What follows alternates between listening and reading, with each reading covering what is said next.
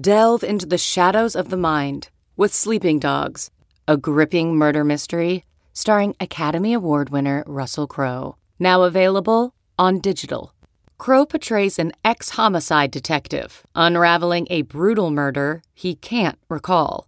Uncovering secrets from his past, he learns a chilling truth. It's best to let sleeping dogs lie. Visit sleepingdogsmovie.com/Wondery to watch Sleeping Dogs, now on digital. That's sleepingdogsmovie.com/Wondery. CarMax is putting peace of mind back in car shopping by putting you in the driver's seat to find a ride that's right for you. Because at CarMax, we believe you shouldn't just settle for a car. You should love your car. That's why every car we sell is CarMax certified quality, so you can be sure with upfront pricing that's the same for every customer. So don't settle. Find love at first drive and start shopping now at CarMax.com. CarMax, the way car buying should be. Woo! Let's give a big one! Woo! Time now for... We're not the kind of guys that say, we told you so, but we told you so. Overreaction Monday! The cream of the crop! Nobody does it better. Here's Pat, Pete, and Dan. All right, welcome to the show. Week 2, Overreaction Monday. We will overreact and be mean about everything that happened in college football this week. And I got to tell you, just a little behind the scenes for you podcast fans, where the show is off to a disastrous start. This is our second take. The first one, the tapes will be burned. First off, Pete had the room service, the cleaning lady come to the door of his hotel in Austin, Texas. I'm broadcasting from a car outside of Cleveland Browns Stadium, down by the loading docks on Lake Erie. Just precisely the kind of real estate that this podcast deserves. Yeah. Surrounded by Browns fans who are drunk on Super Bowl hopes and Bud Light. Do not get knifed down there, Daniel. It's all right. They love me here in Cleveland. Yeah, how about the dedication to the cause here? You know, we got you in your car. We got Pete fending off the cleaning lady. We cannot be stopped from ripping everybody who screwed up on Saturday here in our Overreaction Monday podcast. They may recruit her to the Texas defense. She was pretty tough. She might be the slot corner next week. We have built a championship culture here. It's about doing the little things when no one's looking. It's about the off-season workouts. That's right. Look, there's a lot of podcasts out there taping in their fancy little studios and making sure everything's good, preparing for the show, doing research, actually watching games so they know what they're talking about. Go find them. Screw you if you want that. I may start drinking with the Browns fans in the middle of this podcast. I can't rule it out. Get one of them in the car with you. Yeah, we'll see. I don't know. We'll see. They got a mean cornhole game going over here. I might see what's happening down by the docks. All right. Listen, we're all just living in Joe Burrow's world right now. LSU quarterback, 4 touchdowns, 471 yards. He lights up Texas. He does a incredible play where he buys time in the pocket, protects the ball. NFL play. Gets Justin Jefferson open for 61 yards at the end that just seals the game. Then he does this some kind of wave thing after. Yeah, a little parade wave, little Queen Elizabeth wave. Yeah.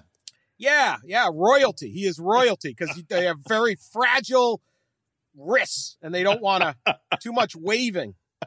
The royal wave, and then Keenan Jones, LSU plants the LSU flag in the middle of the stadium. This is why we don't do neutral sites. And then Matthew McConaughey, who's appointed himself the Minister of Culture at Texas, just fantastic. He looks dazed and confused. Good one. Get that pun, yeah. Ooh. Or he's high, or he was extremely high. Possible. Smoked a lot of burnt orange. Hard to tell. I don't know. But great game. Pete, you were there. Yeah. What happened in this? Where did LSU get an offense in the 20th century? 21st century. What century are we? I'll start with the fun stuff because I know you guys always yell at me when I talk about football too much. So I had all access with Texas. I'd been here since early in the week. And so I'm standing in the locker room before the game. And it's, like pretty tense. There's a lot going into it. Big night. Like being around like that, you do realize a little bit how young these kids are. You know what I mean? The enormity of running out into 100,000 is very human. And I'll get to a couple of those moments a little bit later. But the first thing is I'm like standing, trying to be a fly on the wall, way out of the way. And I look over to my right, and Matthew McConaughey's standing next to me with a green Gatorade bottle in his hand. I was like, oh, hello, Matthew McConaughey. So I introduced myself and just, try to get a couple quotes. Now, the Texas program, I listened to a bunch of my tape yesterday, is literally, but the joke in my story is Tom Herman took a country club and turned it into a nightclub. It is like the soundtrack is just blaring rap music. Instead of notes, sometimes you do stuff on your phone. I Shazammed about 11 different songs, all by artists I'm sure Dan is familiar with, like Young Jeezy and yeah. So anyway, I'm really happy about my little exclusive accidental interview with Matthew McConaughey where he comes up with stuff. And so I go to listen to it at 3 a.m. last night, and it's just this thunderous rap music in his all right voice that I can barely make out underneath it. But there was a cool moment pregame that probably won't make the story because the player he went and grabbed laid an egg and didn't play well, Keontae Ingram. So Texas has one scholarship running back, and that's been one of the big stories of the week. And I sat in the running back room, and so there it is. Matthew McConaughey goes up to Keontae Ingram. He's like a sophomore from Carthage, Texas. Really nice kid and country kid. Grabs and gives a big hug and tells me later, he whispers in his ear, "This is the show, man. Everyone will be watching. There's no other atmosphere like this on the planet. You are in the show. Own that. Be great." And I was like, that was really cool. And then after the pregame prayer, so Colin Johnson, the really talented Texas receiver, does a lot of their pregame prayers. He's a very polished, articulate kid. So Colin says a couple nice words. McConaughey just goes, "I'll go to church on Saturday night."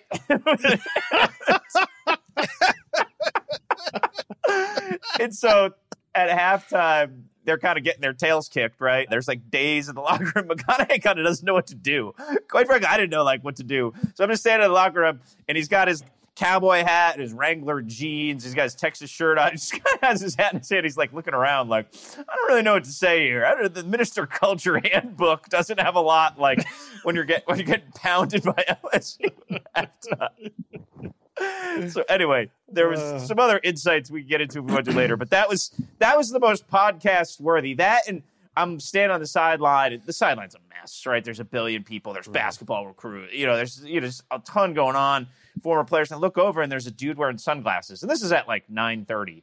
The sun had long gone down. I'm like, man, that guy looks familiar. And he's wearing those expensive shoes that you see all the NFL guys wear that I wouldn't know where to buy them exactly, but I know it's not at Kmart. Anyway, I'm walking away because when you're on the sideline, you got to switch from side to side so you can stay out of the way and see the length of the field so you have perspective. And I'm like, oh, that was Terrell Owens just kind of hanging out, just standing there. He's wearing a Texas hoodie. I was like, oh, okay. Anyway, there were some adventures as I wandered the sideline last night. And he kind of did give, when the team was running out of the tunnel, he was in the background, he kind of did give an all right. And I was like, all right. But obviously awesome access, the kind of thing we all live for in this profession, except the team you had the access with lost. So. Correct. They did, Pat. You are correct. Good choice. Yeah. No, I was that's the way the dice go. I mean, you roll the dice. You hope you got a 50-50 shot. Yes. I had done something similar with Houston when they opened with Oklahoma in 2016, and they kicked the tar out of them, and it was a great story. Now, this was an interesting story. I learned a lot. I learned about the Texas program, how it evolved, and we'll have a story up on Monday on Yahoo that shows all that. We had a photographer with us, which I think adds a really interesting element to Total Access. He was there for basically 3 full days, and you do get a feel and a vibe of what they're building there and how they're building it, all of which would have been a much better read if they won. But they didn't. The two sort of defining moments of post game last night. So there is, and you guys have been in them, I'm sure, there is no quiet, like a post-game losing locker room quiet. There's just no, and it was such a stark contrast because all week it's just this bouncing nightclub energy. They are constantly, Tom Herman, who himself is a little bit ADD in terms of like focus and simulation, has the sort of the millennial mindset. So these guys are constantly just being fed music. They're dancing. They're doing anything. So, and even like, pregame is this thing. So postgame, Herman gives a speech. Our goals are still in front of us, like kind of straight from Central Casting for a loss. Bob Bowlesby wasn't here handing out the Big 12 trophy. Proud of your effort. We got to clean up our mistakes, all that stuff. And then the units break off. Tim Beck talks to the offense and Todd Orlando talks to the defense. And then when Beck finishes, they're about to break, and Sam Ehlinger, like, darts in the middle of the circle. And he's like, I need to talk to you guys. And he goes on this full, 2-minute soliloquy of, this is on me. This is on me. I started slow. I let you guys down. This is on me. And it was just sort of like one of those, really raw and organic moments of, I had sat in the quarterback room a bunch of the week, so you feel how much they put in and how much time. And Sam Ehlinger got 2,000 text messages. It was his old phone from LSU fans, many of which were, perfectly putrid and vile, and hundreds of phone calls. So all this stuff's going on, and he's an Austin kid, grew up with the program, and all flat. So anyway, everyone disperses after his very poignant little speech, and he just sat at his locker alone, staring into the ground.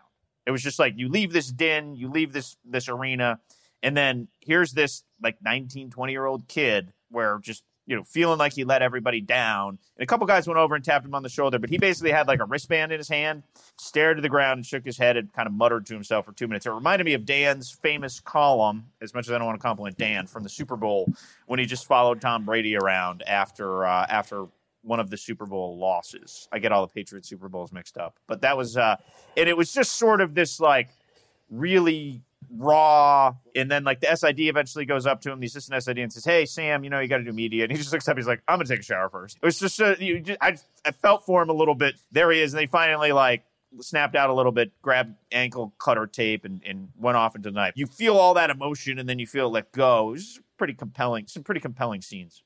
Yeah, it's a reminder, okay, you want to be the starting quarterback at Texas? Sounds great. Yeah. Man, Yeah. I mean, the pressure, the emotional ride, the depression. I mean, it's tough. It's tough. Yeah. It seems like the best thing in the world. Then you got to do it, and you just can't shake these losses off and things like that. So, well, but that's the peaks and valley nature of this sport, is more than any is football. I mean, the highs are really high and the lows are really low, and they come once a week. And that's I take my hat off to Joe Burrow, who was beaten out at Ohio State, and last year was good but not great. And now look at him. I mean, he's the king of college football for the moment. Maybe it won't last, but I mean, he was fantastic in a big setting. I looked it up. LSU's had one quarterback in its history finish in the upper echelon of the Heisman voting. That was Burt Jones in 1972, the Ruston Rifle. Other than that, they have not come close to having a Heisman Trophy candidate quarterback. Joe Burrow could be that guy. We'll see. How did you look that up, Pat? I'm imagining you at 11:35 last night coming to this. Where did you look that up? It was about 1:30, I think. I got looked up all the Heisman voting and so where you just went to a page where they were all listed and went year by year. No, actually, I think I found something where it was top LSU finishers in the Heisman. Oh, okay. Somebody had this, yeah. Yeah, I'm frightened about the wormhole that Pat goes down for that 40-yard dash every week.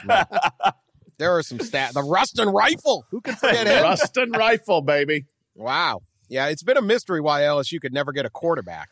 But now they have them. And how about Coach O? Oh, yeah. Man. He's the hottest coach in the country now. I admit I was wrong. I didn't think he'd be this good. This is the LSU. This team with an actual quarterback, I'm not saying they will, but they can beat Alabama. They couldn't beat them when they were just running the ball. That just wasn't working. Yeah. I mean, I'm amazed. Sully, play that commercial. Okay, just imagine this, okay? A man who once made this commercial when he was the head coach at Ole Miss is now the hottest coach in America. Hey, I'm Coach O. I just love my Hummer. I believe the Hummer is the best vehicle on the road. big, tough, aggressive, and it represents everything that we want at Ole Miss. I have my Hummer. You need a Hummer. Tell them about it, JoJo. Mississippi, they are here. The new Rogers Dabbs H3 Hummers are here. The folks at Rogers Dabbs Hummer are first-team players. Come see them. Rogers Dabbs and Hummer like nothing else. New H3 starting at just $32,000. Love it. Tell them, JoJo. Do they still even make Hummers? Is that still a car? I don't think so. Like, are those around still? I don't know. They got like 4 miles to the gallon. Yeah, right. The absolute in climate change era, you're driving around an environmental disaster. But yeah, I got a Hummer. You need a Hummer. Tell them about it, JoJo. I am not exactly the most politically correct individual on earth, but even I would frown at someone pulling by it. I'd be like, really, dude? Really? Like, but those things are great to drive in, man. Yeah. He's right. That guy, one of the top 5 commercials of all time. And I thought that would really be Coach O's contribution to college football. And it's a hell of a contribution. I mean, I will never not listen to that and laugh. It's one of the greatest ads ever. And makes me want to go buy a Hummer, actually. I'll go down to Mississippi. That guy still got I don't know who he's got now. Can you imagine how boring the Hugh Freeze ones were? You know? Yeah. That guy, Mr. Ed Orgeron, right now, I'd vote his team number 1 in the country. Yeah. Got the best win. Sure. Got the best win. Yeah. Unbelievable scene. This LSU team is rocking. And, that's a hell of a win. Biggest win. And so they can get this done. Yeah. You got to think about last night. It's 3rd and 17. There's 2 and change to go. Texas has 1 timeout. And every fiber of Ed Orgeron's DNA coaching body would have run up the middle, punt, and played defense, right? Make Texas burn the timeout and go play defense. So, and I'm standing on the sideline, again, having spent a few days with Texas, like, it would really help my story if we have a climactic finish or they come back and win and there's a wild scene or whatever. And I would still maybe be out with McConaughey right now on Sunday morning if they had won. So I'm standing there being like, all right, they're going to run it up the middle and they're going to go. And then Joe Burrow throws the ball over the middle, 62-yard touchdown pass. And I just did not see that coming. To me, that is like first level, like, that is just the antithesis of run the ball and play good defense. It can be summed up. And how LSU's changed, now Joe Brady, the new passing game coordinator, has changed LSU, can be summed up in that one moment right there. Because I just thought that was onions, as our friend Bill Raftery would say. Brass balls, big call. And yeah, I walked away from that field last night thinking Joe Burrow is a Heisman leader and LSU is a legitimate national title candidate. Yeah. Joe Brady, Saints strategy, Saints mindset for the offense coming in. And boy, it's worked wonders so far. Big win for LSU. Positive down there. Also a positive. At Tennessee, no boats sank in the Tennessee River this week. Got to take your victories where you got. This volunteer Navy is fully intact. So we got that. No boat fires. Other than that, holy hell. The Jeremy Pruitt experience is quite a psychedelic trip. I am going to come clean to the podcast listeners. I had not been watching much Tennessee football the last year. I just assumed this guy had some idea what he was doing. Maybe he'd go big. Maybe he'd be like 8-4. Because, I mean, how bad can you be at Tennessee? Did you see this thing? It is. I have never heard a broadcast crew, basically Greg McElroy particularly, like mock the decision making without openly mocking the decision making of a college coach like this. I mean, they were all over him the whole game. And it was a terrible game against BYU, but Tennessee was going to win. BYU had 3rd and 6 on their own 20 with 16 seconds left and no timeouts, and their offense is doing nothing. And yet, they drop back to pass, and Tennessee is supposedly in a cover 3. This is what they said after. The word cover seems to be optional. Or liberal use of cover. Misunderstood. I don't know if they got to define what cover means because there were 2 dudes wide open. Zach Wilson hits Micah Simon. He runs all the way down the field. He gets tackled, but they kick the field goal to tie it, and then BYU wins it in overtime. as bad as losing to Georgia State was for Tennessee fans, I got to figure this was even worse because this was literally like, you cannot lose a game. Like, it's just, there's only one thing can happen. That. Yeah. Like, if you put all 11 of your guys at the 50-yard line, you would have been better off. Yeah. Yeah. Absolutely and, true. Coach Pruitt after the game really, quote, really, you start wondering how you lose that game, end quote. I think the part of Coach Jeremy Pruitt is the reason you lost that game. How long until Phil Fulmer is coaching this thing? Does he wait till after? He waits till after Alabama delivers a beatdown. Yeah, because he doesn't want to get smoked himself by Nick Saban. So you wait until by after Halloween, that, though. Yeah. And then you ride to the rescue and relieve Jeremy Pruitt of his duties and resume your rightful spot that you should have kept back in 2008 in Phil's mind.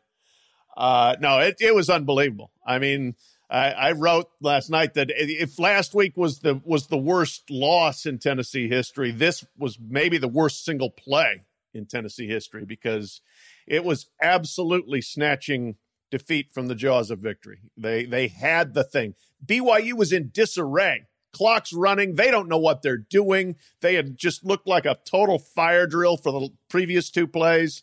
And then all of a sudden, everyone's open. As you pointed out, Micah Simon wasn't the only guy open. Like, it's like, they're running verticals, and everybody in the Tennessee secondary is hooking up. It's like, what are y'all doing?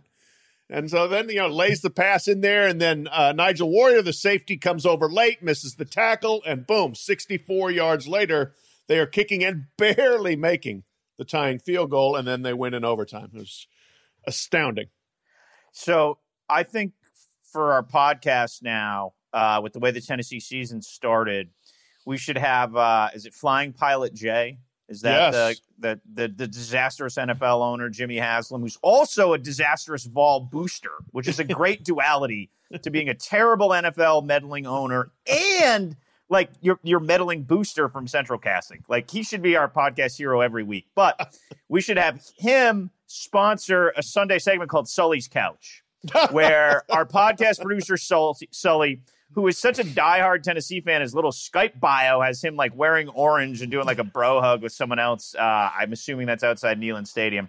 And we just bring Sully on for like 2 minutes, and we can give him some like life advice, and he can kind of like mumble, like we can like check in and say, hey, Sully, have you started to at what point in the game did you start to root against Tennessee so they could fire Pruitt, fire Fulmer, and reboot again because you're absolutely hopeless? It would be kind of a fun way to like just gauge the fan experience of being a Tennessee fan. I think it's been instructive having Sully to like kick around a little bit here. I have an appreciation for having like a Tennessee fan in my life just to experience the visceral misery firsthand. So, get our crack ad team on that and see if we can get a little Sully's Couch segment here on Sundays. All right, more misery. Yeah, there were 2 fourth down plays Michigan's offense tried to convert, and they just got blown up by the Army defensive line. Like the old guard Bo Schembechler fans, the old Go Blue Bloods sitting in Michigan Stadium had to just what was that? We can't move Army. Yeah, that was a mess. And I will say, they were lucky to win. And I felt badly for Army, and I think America was rooting for Army as the hardest it has since Operation Desert Storm. I think unless you were a Michigan fan, you really wanted to see Army pull that out, because they played well enough to win it, and they just shot themselves in the foot a couple of times. There was one false start penalty, 2nd and 1 at the goal line, and the fullback who played a really good game, is a good player, flinches and gets called for a false start. They score that play, they're up 2 touchdowns, and I think they were going to win the game middle third quarter. Instead, everything kind of shifts after that, and they just don't have that much margin for error. But the Michigan offense, this is like the 3rd different iteration under Harbaugh, and it's not getting much better. They're 72nd in America today in total offense. That's 18 spots behind Michigan State, and everybody thinks Michigan State's offense stinks. So they've got a lot of work to do on that end. Shea Patterson was very poor for much of that game. Bad ball security. The running game went nowhere. The offensive line was not good. The entire attack, as you alluded to, Dan, just seemed to lack an identity. So, and then some of the decisions that Jim Harbaugh made just absolutely defied belief in the fourth quarter on whether to kick, whether to go for fourth down. He made 2 bad fourth down decisions that allowed the game to go into overtime. So faithful listeners to our podcast will know, like, we're not second guessing the Michigan offense being bad. We were first guessing it when it happened. Like, Jim Harbaugh hired Josh Gaddis from Alabama, and he never met him, interviewed him on the phone for like 15 minutes. And this was like celebrated in the offseason as a like, oh, he's such a genius. You had to talk to him on the phone for 15 minutes. It basically brought in a guy with little research to say, you know what? You're going to completely change my football DNA. I've been defiantly pro-style. There was some stuff with Kaepernick where they were a little bit evolved, but for the most part, he's an NFL guy, came up in pro-style system, and they were just going to change it all in one spring, and it was supposed to work flawlessly. And I would be really curious to get the tapes of the conversations on those headsets the other night, because I do wonder how much Harbaugh's football instincts, these head coaches, when you've been around enough of them, they always revert to what got them there when it's nut-cutting time. And I can't imagine Harbaugh just being agnostic to the play calling and the headset and all that when the offense is a complete flop. I thought the best chance Michigan had was to pull Patterson at halftime and bring in Dylan McCaffrey. They went out of their way at media day, basically, to make sure McCaffrey didn't transfer, to say, we're going to play 2 quarterbacks this year. We're going to play 2 quarterbacks this year. Well, if there was any day to play 2 quarterbacks, it would have been yesterday. And I know McCaffrey got in once on a 3rd down, I think because there was an injury of some kind. But basically, like, Shea Patterson is not a good quarterback. He was not a good quarterback at Ole Miss, and he has not been a great quarterback at Michigan. And at a certain point, almost gives you more credit for what Nick Saban did in that title game 2 years ago, when he pulled his generally excellent quarterback for one he thought could be better and won the national title because of it. Like, those are hard decisions to make. And I first of all, I give Army a ton of credit. They went into the Big House and went toe for toe, should have won the game. They did the same thing at Oklahoma last year. Monken has proven himself time and time again to be one of the elite football coaches in the country, regardless of system, place, etc. It is a shame, like Pat said, that a program so predicated on discipline has a fullback flinch and put his hand on the ground, and that ultimately leads to probably them losing the game. But if you're looking at Ohio State, Michigan right now after week 2, and you see Ryan Day and Jeff Hafley's outfit just blitz a pretty good Cincinnati team, 42-0, I believe, in the in Ohio Stadium, and you have Army. My last take on this game is this: like, I was blown away by the defensive push Army's front got consistently against Michigan. Every 4th and short, every 3rd and short, they were just pummeling them into the backfield and pushing them back. And that has to be a little bit of a scary sign. There was a little like verbal kerfluffle between Gaddis, the OC, and Mike Locksley, the head coach at Maryland this year. Gaddis basically intimated, I didn't call the offense, but I did all the work. You can look at the books and the game plans I put together. Locksley saw the quotes snipe back at him, and Locksley's been calling offense for a long time. He was the OC at Illinois when they were good under Zook and everything. So Locksley went and hung 42 on a ranked Syracuse team in the first half the other day. And, Michigan is a struggle bus right now on offense. So an interesting dichotomy to that little off-season storyline. If you want to really aggrandize something, and we're not opposed to aggrandizing here on the podcast, he doesn't flinch. They don't get called for illegal procedure. They score. They go up 2 touchdowns. They win the game, and you look at the rest of Army's schedule, and they're favored in every other game, and they're 12-0 on Selection Sunday, the United States Military Academy, and they still have a game to play. And then what does the playoff committee do with 12-0, but still a game to play against Navy, Army? That's what I was rooting for. That was my dream scenario I was thinking of when I'm watching them drive for the touchdown they ultimately didn't get. That would have been fun to see. Alas, it's gone. We all root for chaos. I'm a situational anarchist, and I was rooting for that. Does anyone know if Chip Kelly even works at UCLA? Like, I know he's getting paid. He shows up on Saturday, but does he go to the office? Or does he just like hang out in Malibu during the week? Or like some remote cabin in New Hampshire with his high school buddies? The Bruins lost 23-14 to San Diego State. 36,000 dared to come to the Rose Bowl to watch this thing. The offense sucks. Recruiting sucks. The team. Kelly is 3-11 at UCLA. Oklahoma and Washington State are coming up next. He could start 0-4 again. I mean, I don't. Someone's got to explain this to me, because 2 years ago he was the surefire hire you could possibly get. Chip Kelly. Everyone wanted Chip Kelly. What the hell is happening with UCLA? They are awful, and there's no end in sight. You mean the guy that supposedly was the offensive genius is 127th nationally out of 130 teams in total offense after 2 games? Is that bad? Are they behind UMass? Oh, yeah. They're absolutely behind UMass. How about that? Oh, yeah. Yeah. No, I'll tell you this. The only teams that are lower than them have all played at least one Power 5 opponent. UCLA is 0-2 without having played a Power 5 opponent, and actually they've lost both games by 2 scores, Cincinnati and San Diego State. It's bad. It is very bad. And what he's doing, I don't know. I mean, I watched him in person at Cincinnati, and they had no guys, no players. They had one guy they had tried to do everything, Demetric Felton, who was a wide receiver who they had playing running back.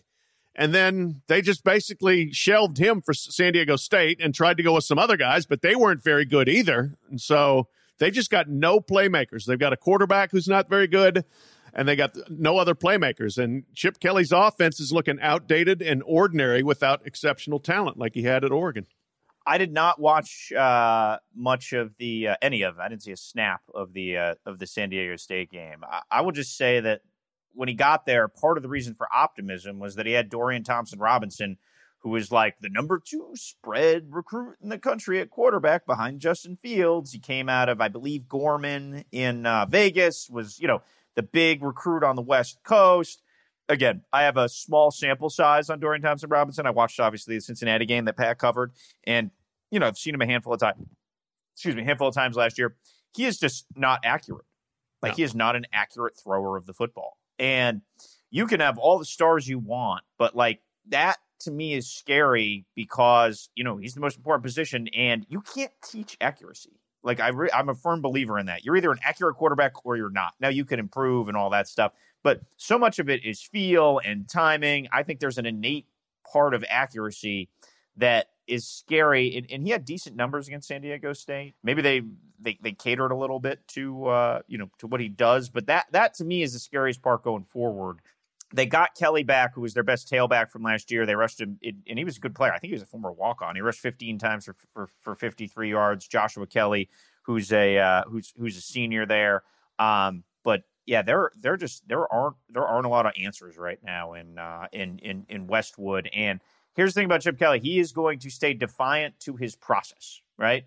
He believes he knows how to do it, and he's going to do it. And he's not going to start chasing 5-star guys if he doesn't think they fit in terms of that. And again, look how the tables have turned a little bit in LA right now with the way USC started too. So yeah, I don't have a lot of good answers there in LA, Dan, but no, it could be, they did get a lot better as last season went on. And we really haven't seen any of that progress translate to this season. If you were looking a couple years ago and said, who would you rather have as your coach, Coach O or Chip Kelly? You kidding? And then go, no guess brainer. What? In a year and a half, or not even a year and a half, it'll be unanimous how everyone votes. Look, nobody knows anything, especially us. Yeah. All right. This week's edition of How the Hugh Freeze Turns. The ongoing saga of the bad back. By the way, give Pat credit. Pat had the big scoop. He was all over it. Yeah. Pat 40. Let's talk Pulitzer. Okay, let's talk Pulitzer Prize. Yeah. You help alert the committee. Alert the committee. Alert the committee. You helped break this story. You had many details. Source. You quoted a source that Liberty was getting a dental chair. A dental chair. The dental chair is the Medilux MD4-2000 deluxe treatment chair. Not just the MD3 2000. The MD4 is, you gotta play like you're Power 5, baby, when you're Liberty. Who the hell is your a source close to a dental chair? What? Like, you know got how, it from like, the hygienist. Yeah. Like, you know how, like, Woodward and Bernstein had deep throat? You had, like, what, deep molar? Like, what? Deep molar, absolutely. What? How do you have a source near a dental chair? What? Explain. Deep spit sink, man. No, we don't reveal our sources, Dan Wetzel. We do not reveal our sources. But I got a good tip on it. Yeah. And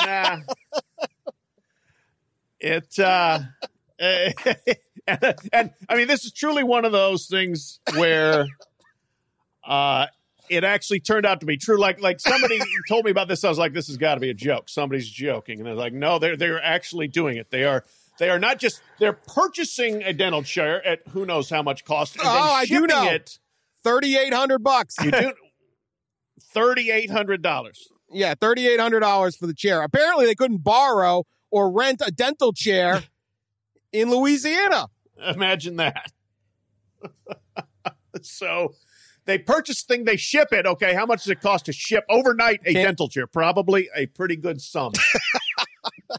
Dental chair arrives before the Liberty Flames arrive. They get it set up there. I get the picture. More scoop. Get the picture of the chair set up in the press box.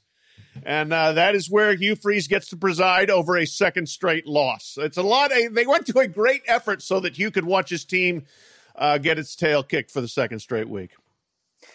I hope, Pat, when the picture and these calls come from Deep Molar, it says like Colgate on your phone. Because obviously a source this sensitive, you can't put their name in your phone. So, I mean, this is high stakes stuff. Right, so absolutely. I hope there's some sort of like Dr. Brush or some sort of that. My favorite part of this was that there was actually like, I'm imagining like the Liberty Athletic Administration staff meeting on Friday where they're like, you know what? We're going to get mocked coast to coast for Hugh coaching in a dental chair. So let's spin it and insist to call it a medical chair. That way no one will make fun of us. Like that conversation happened in like the executive suite of the Liberty Athletic Department where they're like, if it's a medical chair, people will feel bad for him because he has a medical condition. If it's a dental chair, they'll make fun of him. So, I mean, I expect whoever thought of that idea to be the next White House press secretary because we're about due for one in 2 more weeks. Good spin. That was genius. They took great offense at the dental chair. I did not notice a spit thing there. So it might, I don't know but when else are you sitting in those chairs? And I assume he wore his visor because he doesn't go anywhere without his coaching visor. Does he go to the regular dentist with his coaching visor? Does Hugh Freeze get his teeth cleaned with the coaching visor? I don't know. This is, they're going to always come up with something down there. I'll tell you that. All right, let's take our villain of the week. I'm just going to go straight to it because this deserves it. The Kent State Athletic Department. Yes, Kent State. Oh, yeah. So Saturday morning, this is just an atrocity. Saturday morning on the Kent State campus, the universities of Maine and Temple were playing a field hockey game because you got to love college sports. Why not haul a bunch of kids from Maine and Philadelphia all the way to Ohio to play a field hockey game? Got to get recruiting, get in that recruiting footprint of Northeast Ohio for the Maine Black Bear field hockey team. Anyway, they are playing a field hockey game on the field hockey field, which is adjacent to the Kent State football stadium. Always good to know. You weren't even sure Kent State had a football stadium. They do. Riveting game between Maine and Temple, 0-0 into the second overtime. How about that? And imagine being the field hockey beat writer who's got to detail a 0-0 overtime game. Really, editor, I got nothing. Nothing happened. Anyway, at 10:45 a.m., the Kent State Athletic Department called the game off, ended the game, declared it a no contest because reportedly they needed to set up some pregame fireworks on the field hockey field so they could shoot them off right at noon when the Kent State football game began between Kent State and Kennesaw State. So the poor field hockey players got a no contest. So Golden Flashes could have some fireworks before their 26-23 victory over Kennesaw. Boo. Free the field hockey team. Has there ever been a greater sign of the self-importance football puts on? I mean, granted, we do not run a field hockey podcast, but I got to take the side of the field hockey kids here. Double overtime, man.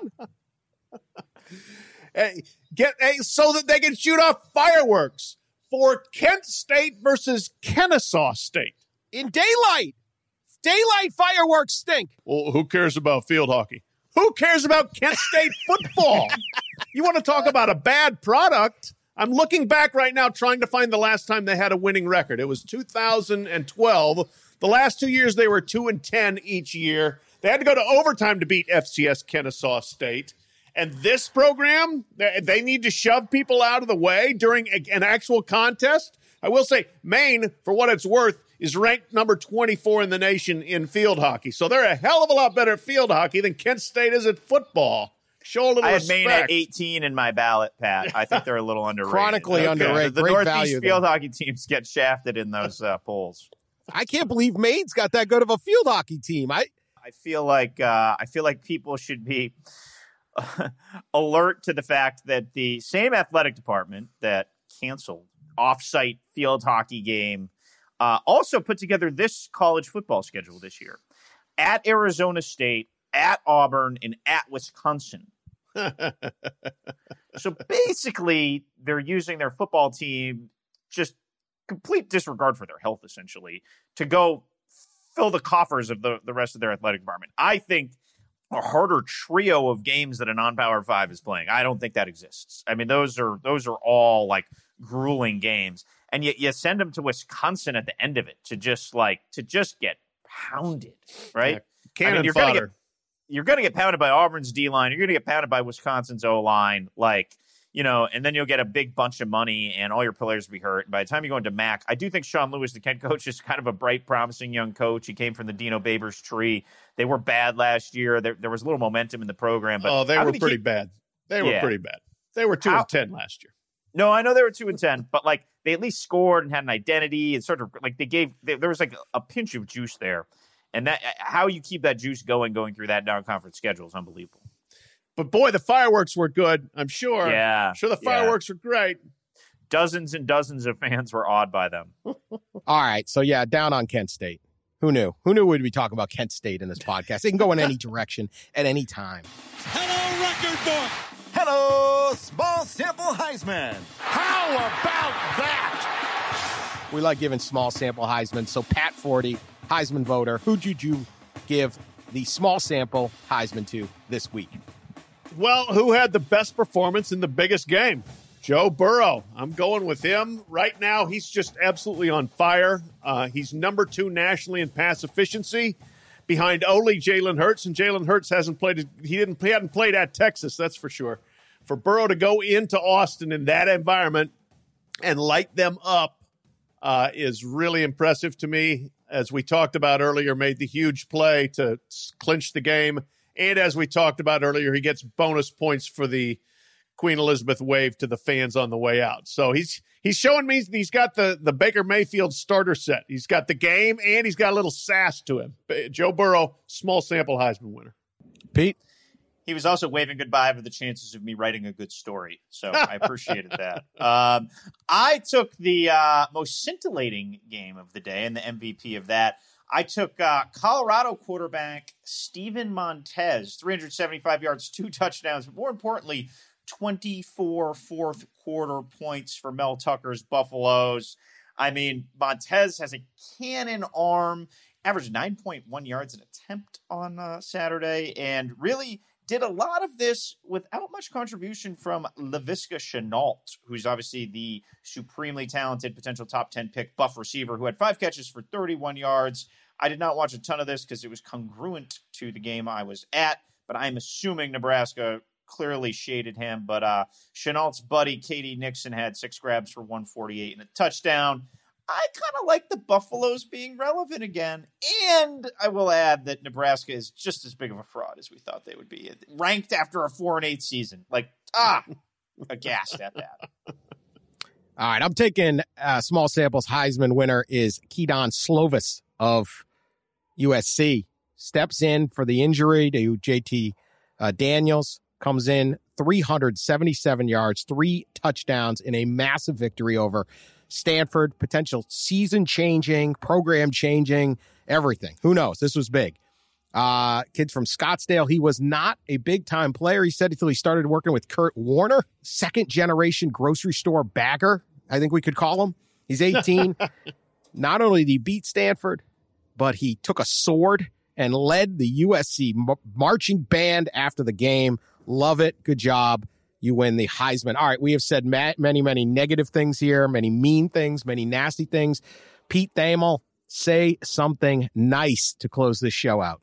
Well, my work gambling, if you will, with my time last week blew up in my face. But I will say something nice about Texas A&M, for they backdoored all of us who were in the race for the cases for beer and scored in the final 10 seconds to cover that, I think, 17.5-point spread. They laid a dinosaur egg in Clemson, got blown off the field. Actually, they played okay. They moved the ball a little bit. But they did that, and they pierced Pat Forty's heart. And I am saying something nice about Texas A&M because Pat went winless in the race for the cases, falling further behind Dan and us. No, USC covered. USC covered at 2 a.m., baby. They did. I thought I was going winless when USC was down 2 touchdowns, but USC rallied fiercely. Okay, I did actually read that text, so I went off of that. A winless Pat. The podcast is a little more fun when we have winless Pat, but 1 win Pat's good. We'll take that too. All right, my say something nice. I'm going to say something nice about a team that lost on Saturday. Actually, about its fans. I'm going to say something nice about Nebraska fans. God love them. They're suckers, but they're earnest, sincere, and they back their team incredibly well. If you saw the crowd in Folsom Field in Boulder, it was probably 70% red. Unbelievable. I mean, Colorado's excited for this game, and the fans still got completely bought out of the stadium. Out of 52,829 that were there, I am sure at least 30,000 of them were wearing red, and they seem to have all the good seats, too. It's very impressive, and that's kind of the way Nebraska fans roll. They don't seem to even notice that their team is no good.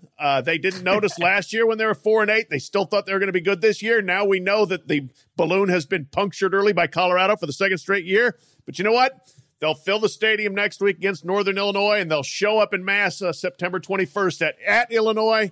I give my credit to the Nebraska fans. They do show up, man. They are pretty much the program at this point. They just have a lot of fans, and they're very loyal. I'm sticking with Nebraska. This is a lot on the Colorado-Nebraska. Came in late on this. Yeah. I'm saying nice about senior punter Isaac Armstrong, who was forced to be the kicker against Colorado. And that meant he hit a 26-yarder before halftime. He went 4-4 on extra points, his first action as a college kicker. But in what I consider coaching malpractice, after a bad sack in double overtime, he was sent out to try a 48-yarder, which he missed brutally because he's not a kicker. I hate this. Scott Frost, this is on you. And he said it isn't on him, but it is on you, Scott Frost. Just because the guy is called the kicker doesn't mean you have a kicker. It is unfair to put these kids, and all coaches do it, in this spot, and ESPN does it with their field goal. Oh, you're in field goal range. According to what? I can technically drive a golf ball dead center 270 yards. It happens once every decade, but I can do it. And now this guy, Isaac Armstrong, walk-on from Lincoln, has to watch his failure on every highlight all over. And Isaac Armstrong missed the kick. Of course he missed the kick. So you know what, Isaac? You are my hero. I'm saying something nice about you. You shouldn't have been on the field. You did a great job kicking. Reasonable kicks. So good job. This loss is not on you. It's all on Scott Frost. Was that nice? I don't know if that was nice. Well, it's on brand for us. It's kind of snidely nice while ripping other people. All right. Well, this disastrous technical podcast, which started in the parking lot and ended in the press box. Long story. Multiple takes. I got to go watch the NFL. We tried hard for you, people. Listeners, we tried. We work. Yeah. We work. We grind. We grind. We may not be any good, but we're here for you. And look, you got the Hummer commercial, right? If you're unsatisfied with the podcast, just rewind it to the Hummer commercial. This is the Coach O. We are the Coach O Old Miss era of podcasts. I think we really are. All right, I got the dental chair getting pulled into the Cleveland Browns press box. I got to go. We'll talk to you guys midweek. Tune in then. Subscribe. Leave us some nice messages and all that. And tell people to listen. We need more listeners. Thank you. Take care.